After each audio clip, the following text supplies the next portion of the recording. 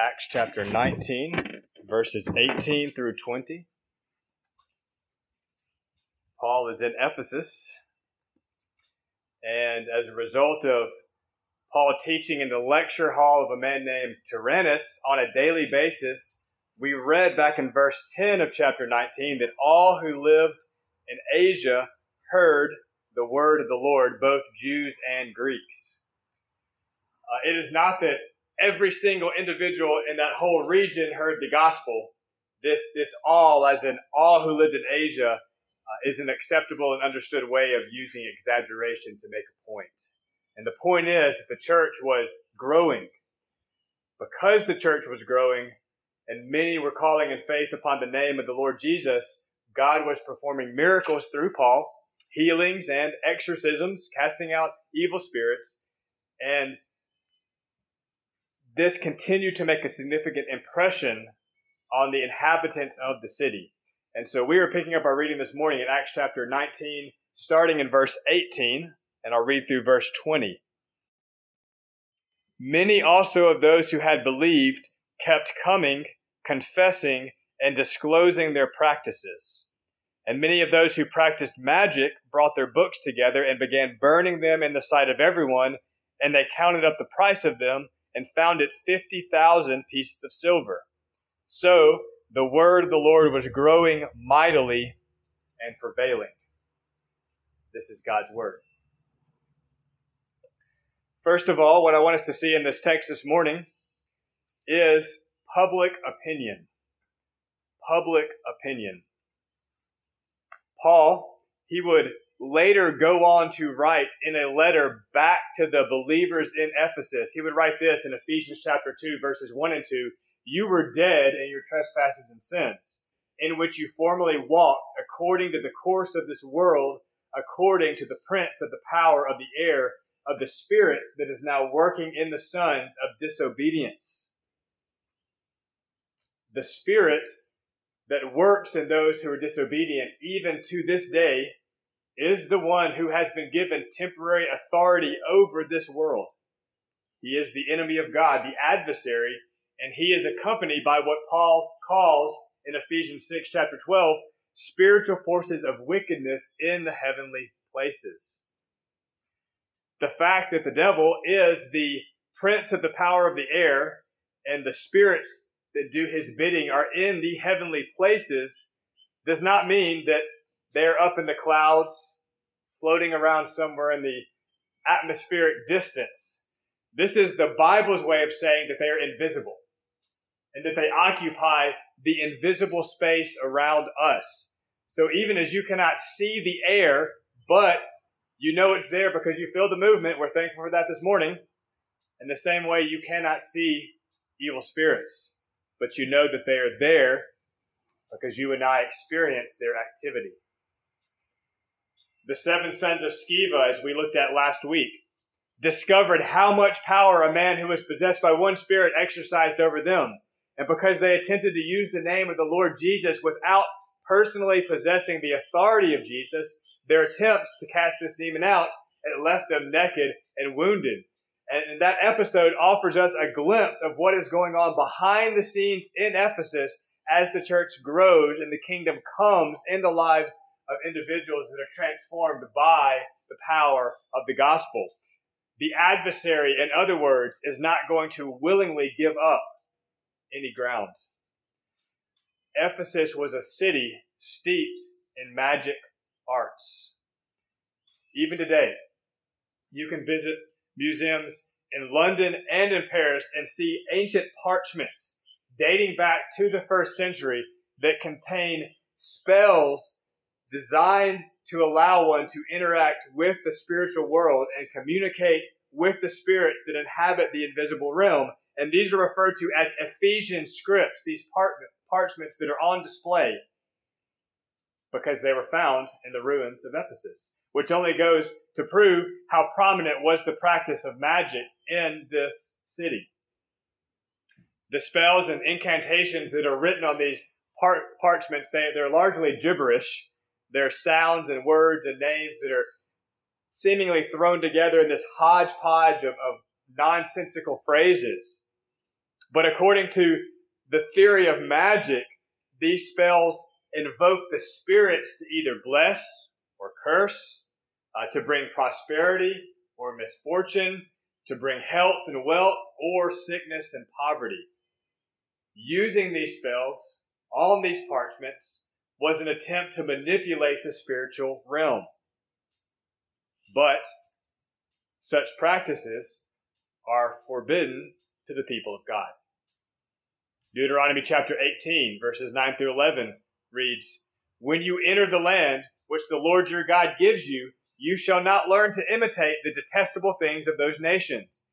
There shall be none among you who use divination, or one who practices witchcraft, or one who interprets omens, or a sorcerer, or one who casts a spell, or a medium, or a spiritist, or one who calls upon the dead."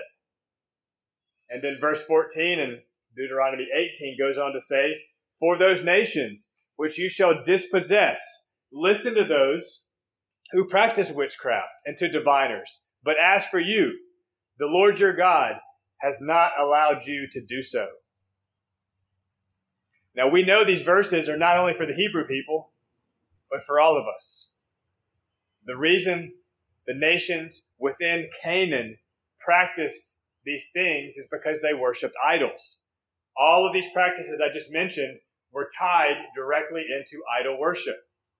Deuteronomy 32, verses 16 through 17 goes on to say about the nations inhabiting and surrounding Israel, they made him, that is God, they made him jealous with strange gods. With abominations they provoked him to anger.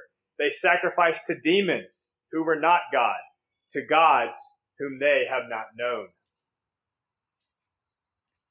To practice magic is to communicate in some form with evil spirits.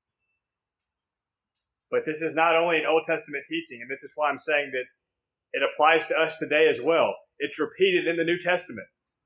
Listen to what Paul, writing from Ephesus to the believers in Corinth, says in 1 Corinthians chapter 10, verse 20.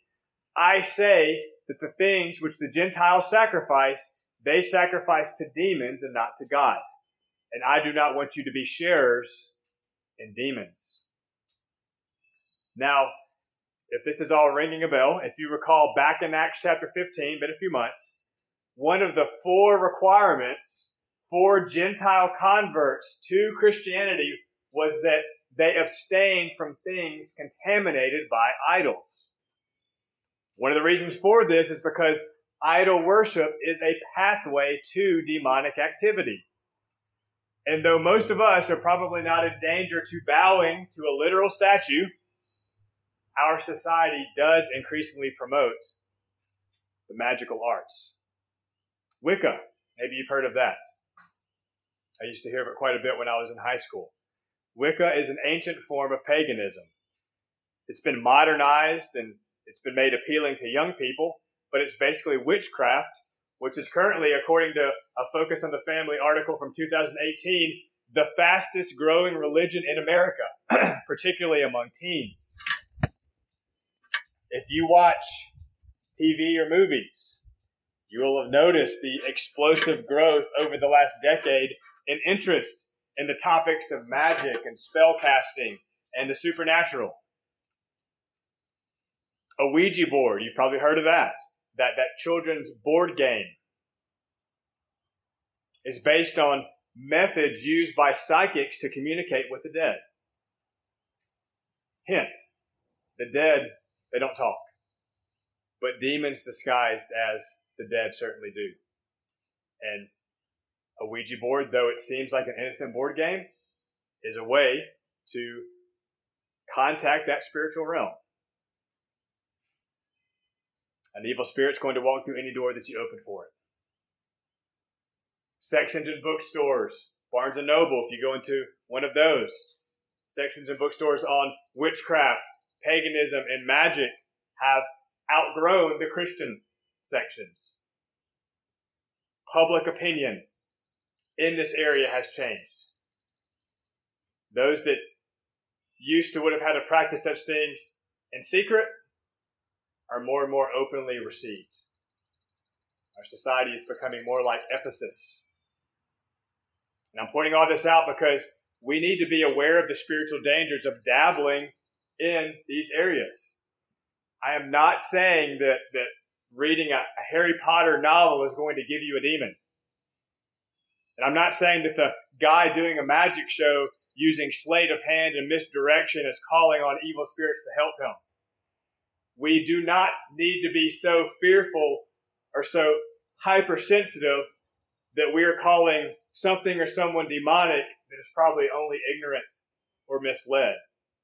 But we do need to understand that when a society promotes magical practices, like in Ephesus, dark supernatural forces are especially active. As a society, we invite them in. The Christian need not fear. The ones like the 7 sons of Sceva, who do not personally know Jesus and therefore do not possess the authority of the Lord Jesus, are wide open to demonic influence in their lives. And this is usually not manifested in such a way that you can say, this is an evil spirit at work. It's often much more subtle, much more disguised, much more deceitful. Again, as we read this morning in Sunday school, Paul writes in Ephesians 6:12, "For our struggle is not against flesh and blood." However, those spiritual forces of wickedness in the heavenly places, what do they work through? They work through flesh and blood. They work through people. Conflict, confusion, discouragement, despair, outburst of anger, frustration. These are all things the adversary tempts us with. And those temptations, they often come through other people. And so much the better for him, the adversary, if we don't even recognize the source of where that stuff is coming from. After the incident of the 7 men fleeing from the one possessed man, the account of that episode spread throughout the city. And we read in verse 17 of chapter 19 in Acts, "This became known to all, both Jews and Greeks, who lived in Ephesus. Fear fell upon them all, and the name of the Lord Jesus was being magnified." Something about the event shook the city. If there is power in words and names, then the name of Jesus seemed especially powerful. To abuse or misuse that name was to face severe consequences, or at least the thinking went among those who did not yet personally know Jesus. But what about those who did? What about those who already had made a profession of faith? So we go from public opinion regarding magical practices, their acceptance. We go from public opinion to public disclosure. Public disclosure. We read specifically of those who had made a profession of faith in verse 18. Many of those who had believed kept coming, confessing, and disclosing their practices. What's interesting and instructive about this is how these were people who were already Christians. They had believed. Within the church in Ephesus, there were people who had called upon the name of the Lord Jesus in faith. So these were men and women whose sins had been forgiven, who possessed the Holy Spirit, and in whose lives the kingdom of God had come. Yet there were things in their lives that needed confessing and disclosing. Their sin was brought out into the light. To confess is to agree. To confess is first of all to agree with God about a matter. If God convicts you of something that is displeasing to Him, you confess, or you agree with Him about it. Sometimes, case in point here in our text, public confession is necessary.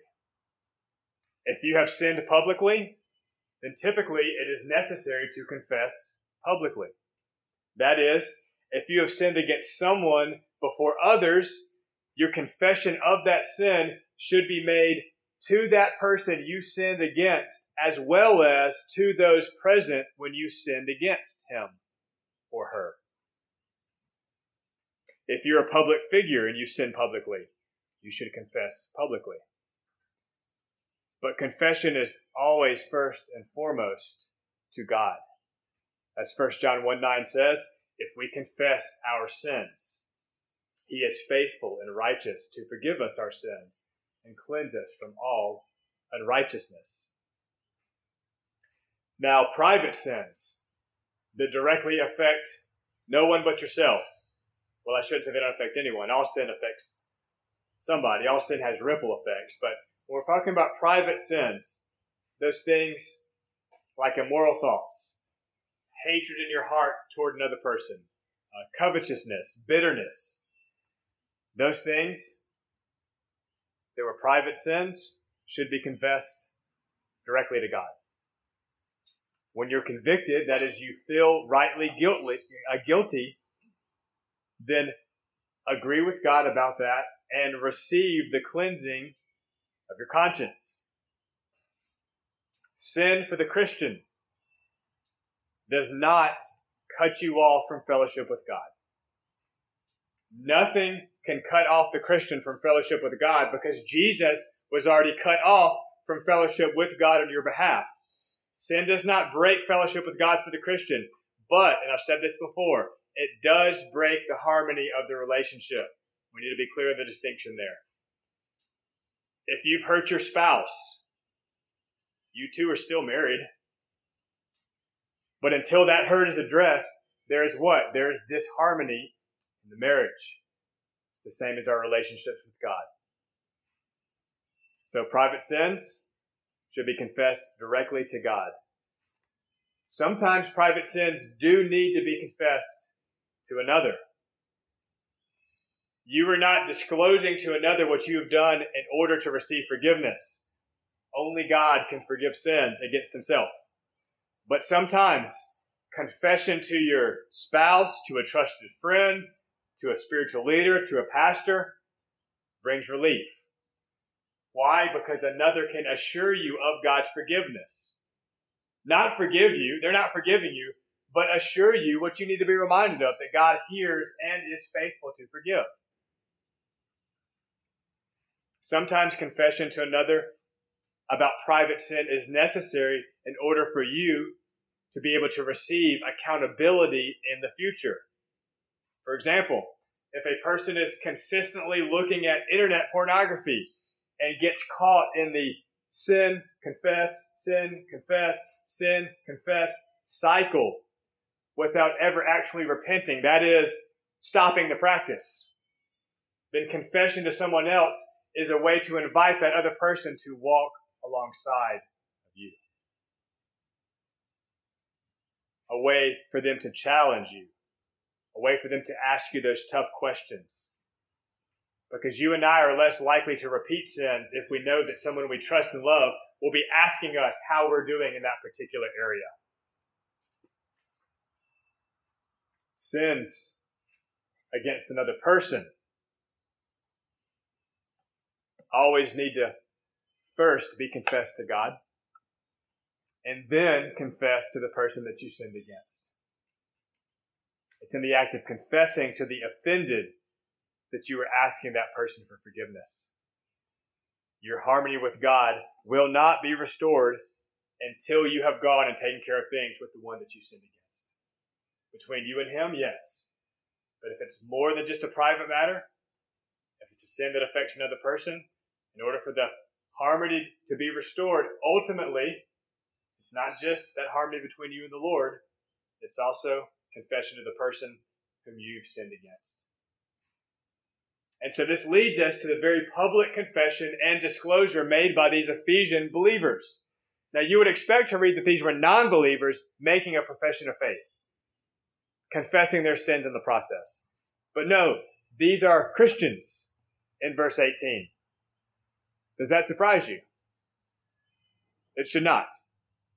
We would like to think that everyone sitting in church week after week has everything together spiritually. We'd like to think that. But we know that's simply not true. We know it's not true of ourselves, and so we realize it's not true of others. Again, Paul writes from Ephesus to the church in Corinth. And this is what he writes in 1 Corinthians chapter 3, verses 1 through 3.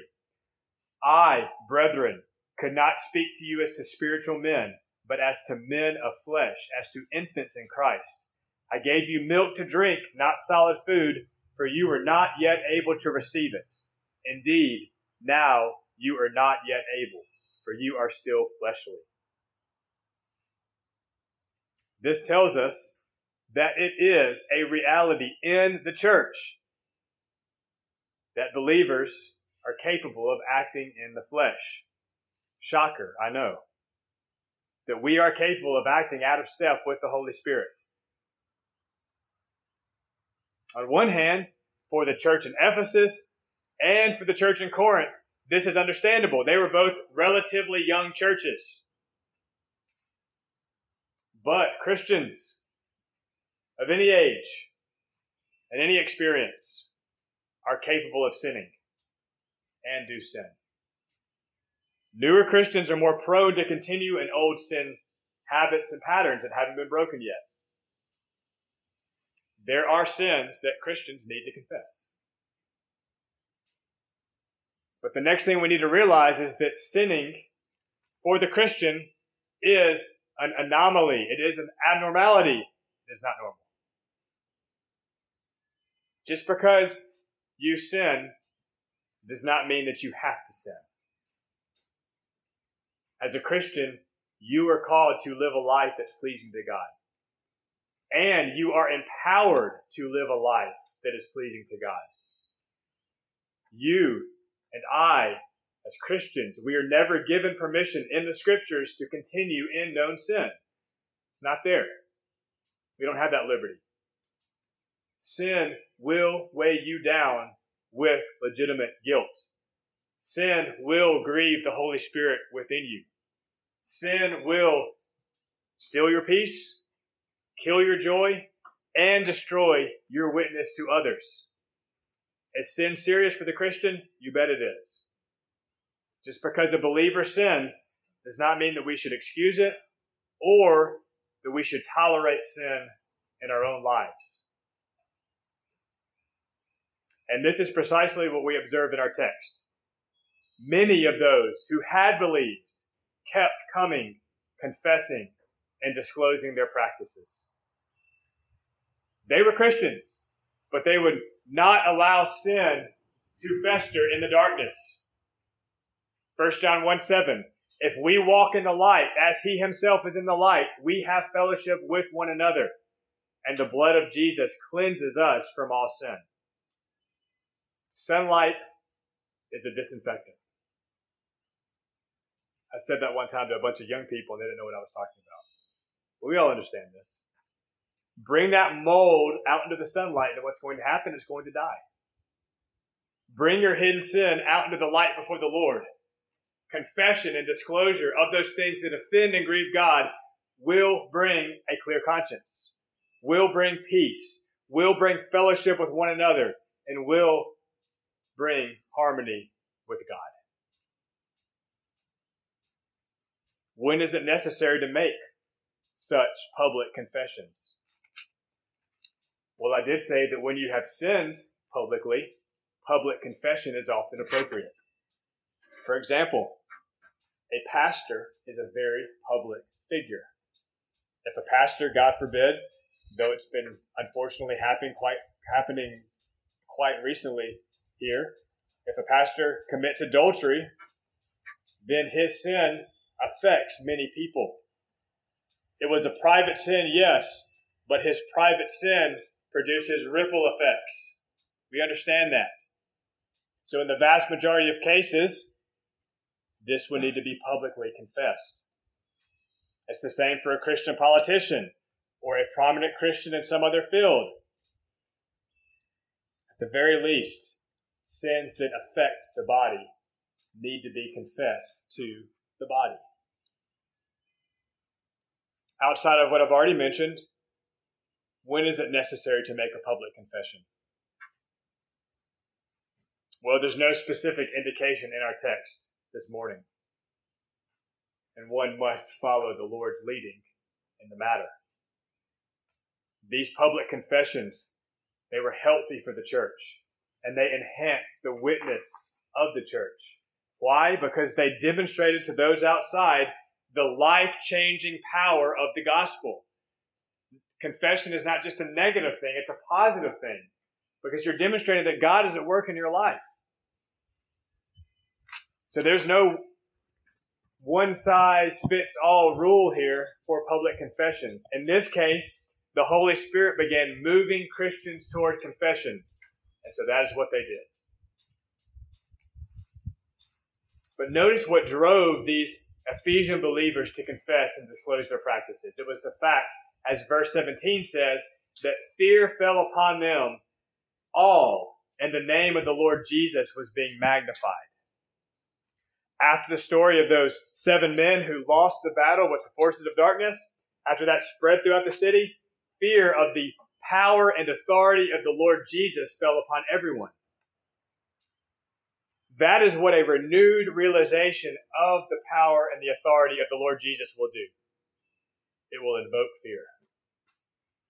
If you're not a believer, the power and the authority of the Lord Jesus Christ should awaken fear in you of what's to come. If Jesus exercises such power and authority now in this present day, how much more will he exercise power and authority on the day of God's righteous judgment against all forms of sin and disobedience? It is not fear-mongering to remind people who are not in fellowship with God that they are under the wrath of God. It is not fear-mongering any more than if you told someone that there is a cliff up ahead and they're walking towards it. If you keep walking with your eyes closed, you will step right into the abyss. You should be afraid of what's to come, and you should be thankful for the warning.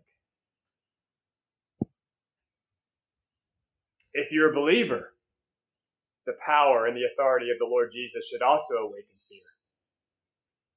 But in your case, it's not the fear of wrath. There is now no condemnation for those who are in Christ Jesus, Romans 8:1. It is the healthy and the heavy remorse that accompanies offending the absolutely holy God who is also your loving Father.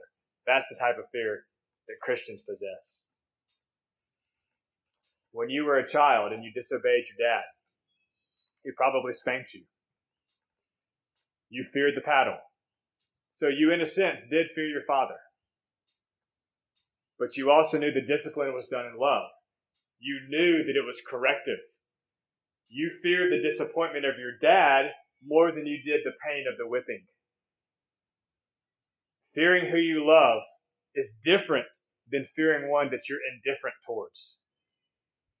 The teenager who is arrested for drunk driving may fear facing his dad's disappointment. That's one type of fear. But he doesn't fear the disappointment of the judge. What he fears about the judge is the judge's power and authority to put him in prison. A non-believer fears God, but only out of a desire to avoid punishment. A believer fears God out of a desire to please the one whom you have offended and grieved. And I hope you hear the difference between those two. Fearing the power and the authority of God should drive the non-Christian to his or her knees at the foot of the cross, because it's here that judgment was poured out upon the Son so that the Father will pour out his love upon you. Fearing the power and the authority of God should drive the Christian to remove whatever is keeping him or her from experiencing the fullness of God's love. What's in the way? What's affecting that harmony? Sin does not stop the flow of God's love, not in a Christian's life. Sin does not reduce God's favor toward you. But sin does certainly affect your ability to receive and enjoy all that God offers to you in Christ Jesus. public opinion, to public disclosure, and now we move to public renunciation. Public renunciation. The way verse 18 is worded, it seems that these sins being confessed were related to the magic practices in the city. Regardless, we know that the principles of confession apply to all sin. However, in verse 19, we're told specifically, and many of those who practiced magic brought their books together and began burning them in the sight of everyone, and they counted up the price of them and found it to be 50,000 pieces of silver. The first group, the group of verse 18, that confessed and disclosed their practices were probably those of the lower or the poor class. And I say this because the second group of verse 19, in contrast to the first, was definitely the upper or richer class in the city, because they are the only ones that could have afforded books containing magical formulas. Books were expensive in ancient times. They were all handwritten on parchment, that is, dried and treated animal skins. They were not easy or cheap to obtain. These two, in verse 19, are believers. They are ones who formerly practiced magic. The first group made public confessions, at least publicly before the church. And these also, verse 19, made public confessions. Bonfires, they will get your attention, especially bonfires that are fueled by expensive books. A typical worker, day laborer, earned 1 silver piece a day. The cost of all the books added up to 50,000 pieces of silver. That's basically 50,000 days' wages, or a year's wage for 137 workers. The statement made by these acts are significant. First of all, there is Old Testament precedent for what's going on here. The Israelites, they were told by God to burn idolatrous objects. Deuteronomy 7:5. You shall tear down their altars and burn their graven images with fire. The magical contents of these books were clearly forbidden. And these believers that used them desired to renounce their former practices in a very public way. And so they began burning them in the sight of everyone. First of all, what I want you to notice, first, the owners renounced sin publicly. They renounced sin publicly. Now, we've already talked about public confession. I just want to point out that here is an example of what that looks like. The former practitioners of magic did not only claim to now be followers of Jesus, they made a very public statement about it. The spells that were contained in these books, these parchments, they were secret.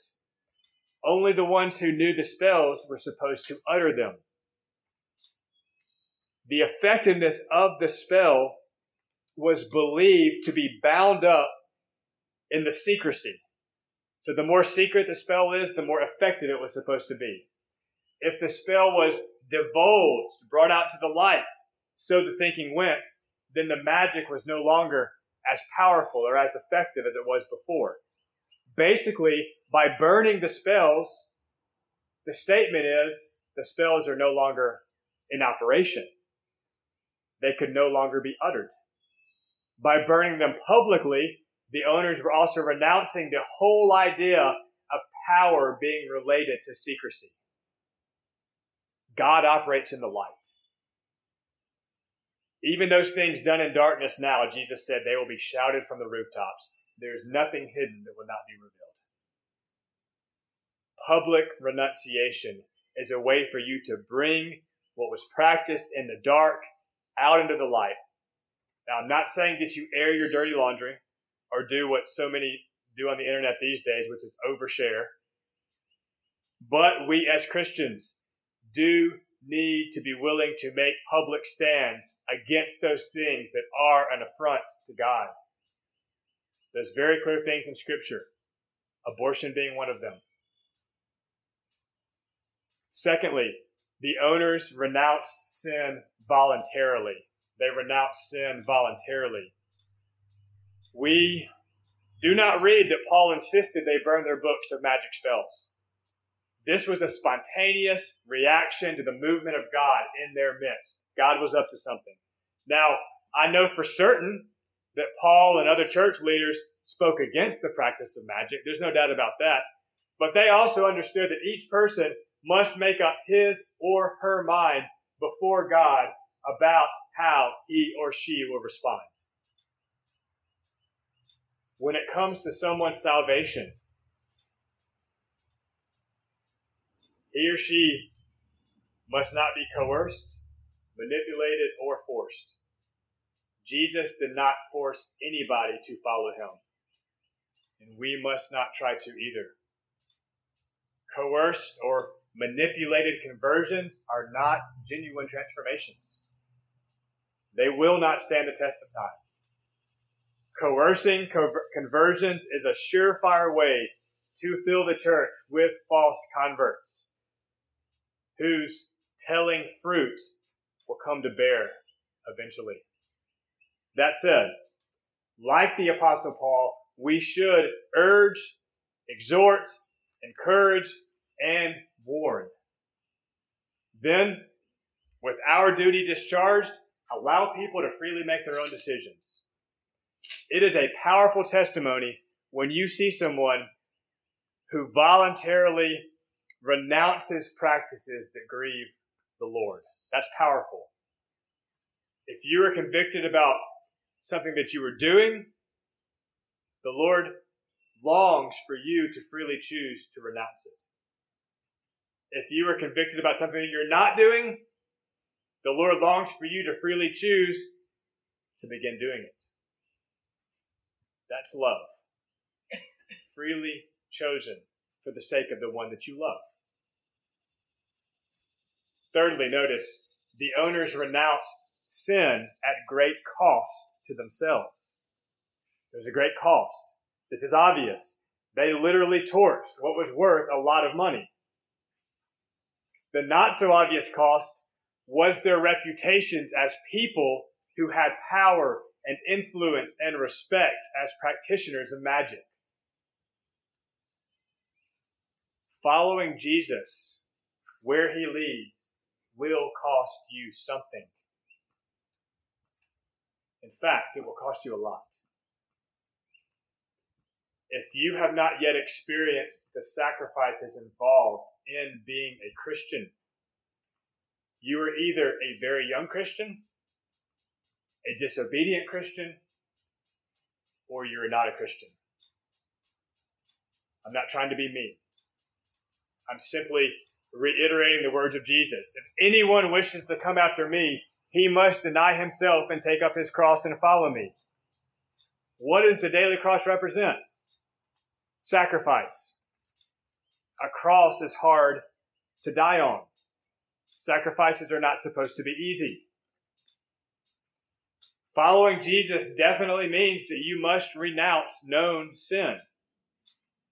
The Holy Spirit changes the disposition of the believer's heart toward those sins that he or she formerly loved. I hope you've noticed that. Those things that are known sin that you used to enjoy. If you are a Christian, they no longer appear enjoyable. Something has changed in your heart. But that does not mean that it's going to be easy to relinquish those things. Sometimes it will be a struggle. Yet the grace of God is always present to strengthen you. Following Jesus also means you will be called to give up things that are not necessarily sin, but hinder the harmony of your relationship with God. What do I mean by that? Anytime a relationship, an object, or a desire begin to be loved over and above your love for God, it must be renounced. It doesn't mean that you push loved ones away, but it might mean you reorient your affections so that God is the one that you love with all your heart, mind, soul, and strength. only then will you be able to love others well. Only then will you be able to love your spouse well. Only then will you be able to love those around you well, with the love that flows from your first love. It's an orientation of the heart. So that might mean that you sell your boat. I don't know if that's a thing for any of you, but some people it is. They love their boat. It might mean that you stop chasing security in your bank account. It might mean that you get rid of some obviously sinful object that you know is displeasing to the Lord. For the Ephesian believers, their magic books, they had to go. Not sold to someone so that somebody else still had access to them, but burned, obliterated, a clean break from the past, a clean break from the darkness. You're not a magician in Ephesus, so I don't know what this looks like for you. But I do know that following Jesus is costly. However, we cannot stop there, because the text, it does not end with fire. The fire does not have the final word. Destruction is never the end for those who follow Jesus. Burning the books, renouncing the sin, reorienting the heart, these are all means. They are all stepping stones to something else. Jesus did not stop with his call for his disciples to deny themselves. That's not where he ended. He continued. For whoever wishes to save his life will lose it. But whoever loses his life for my sake will find it. Jesus did not end his statement with death. What did he end it with? He ended it with life. Confession is not the end. Repentance is not the end. Sacrifice is not the end. The life that Jesus offers is the end. Jesus himself is the goal of confession and denunciation and repentance and sacrifice. Look at verse 20. So the word of the Lord was growing mightily and prevailing. What was the result of the bonfires? What was the result of the sacrifices? God's word, his truth, namely his gospel, growing mightily. It not only expanded, it prevailed. Whatever you lose in following Jesus is nothing compared to what you gain. Because what you gain is the very life designed for you by God himself. What did Jesus say? I came that they may have life and have it abundantly. This is what we all long for. This is what we were all created for. Contentment, peace, satisfaction, joy, abundance. And all those things are bound up in eternal life. And eternal life is only in the Son. The cross was not the end. Jesus did not stay in the grave. He died in order to receive your punishment. He rose in order to give you his life. What you deserve, Jesus received. What you received, you did not earn. Your debt was forgiven at the cross. Life in Christ is granted at the resurrection. Because the Ephesian believers renounced their idolatry, their former ways, their misplaced affections, their sinful desires, because they did these things, the word of the Lord was growing mightily and prevailing. Not just around them and through them, but in them. In them. It's the same. It's the same in your life. You want to find life? Then lose it. Lose it. The word of the Lord will be prevailing and mighty in you through and to the extent that you renounce whatever is standing in the way. The life of the Son of God will be mighty and prevailing in you and through you to the extent that you renounce whatever is standing in the way. Let us pray. Father, we have been reminded this morning from your word that you are a holy God and that you do not tolerate sin in your children. But we've also been reminded, Lord, that you are a loving God, that you are a merciful and a graceful God, that you empower us to confess and to repent and to walk in freedom. And that, Lord, you always provide the way for us to live in relationship, in harmony, in abundance with you. Father, we ask this morning as we consider your word that's just been spoken into our hearts, as we go to the table, to the Lord's Supper, that you would search our hearts, that you would apply these truths to our lives, and that through it that you would bring this fellowship of brothers and sisters in closer unity and greater love together. In Jesus' name, amen.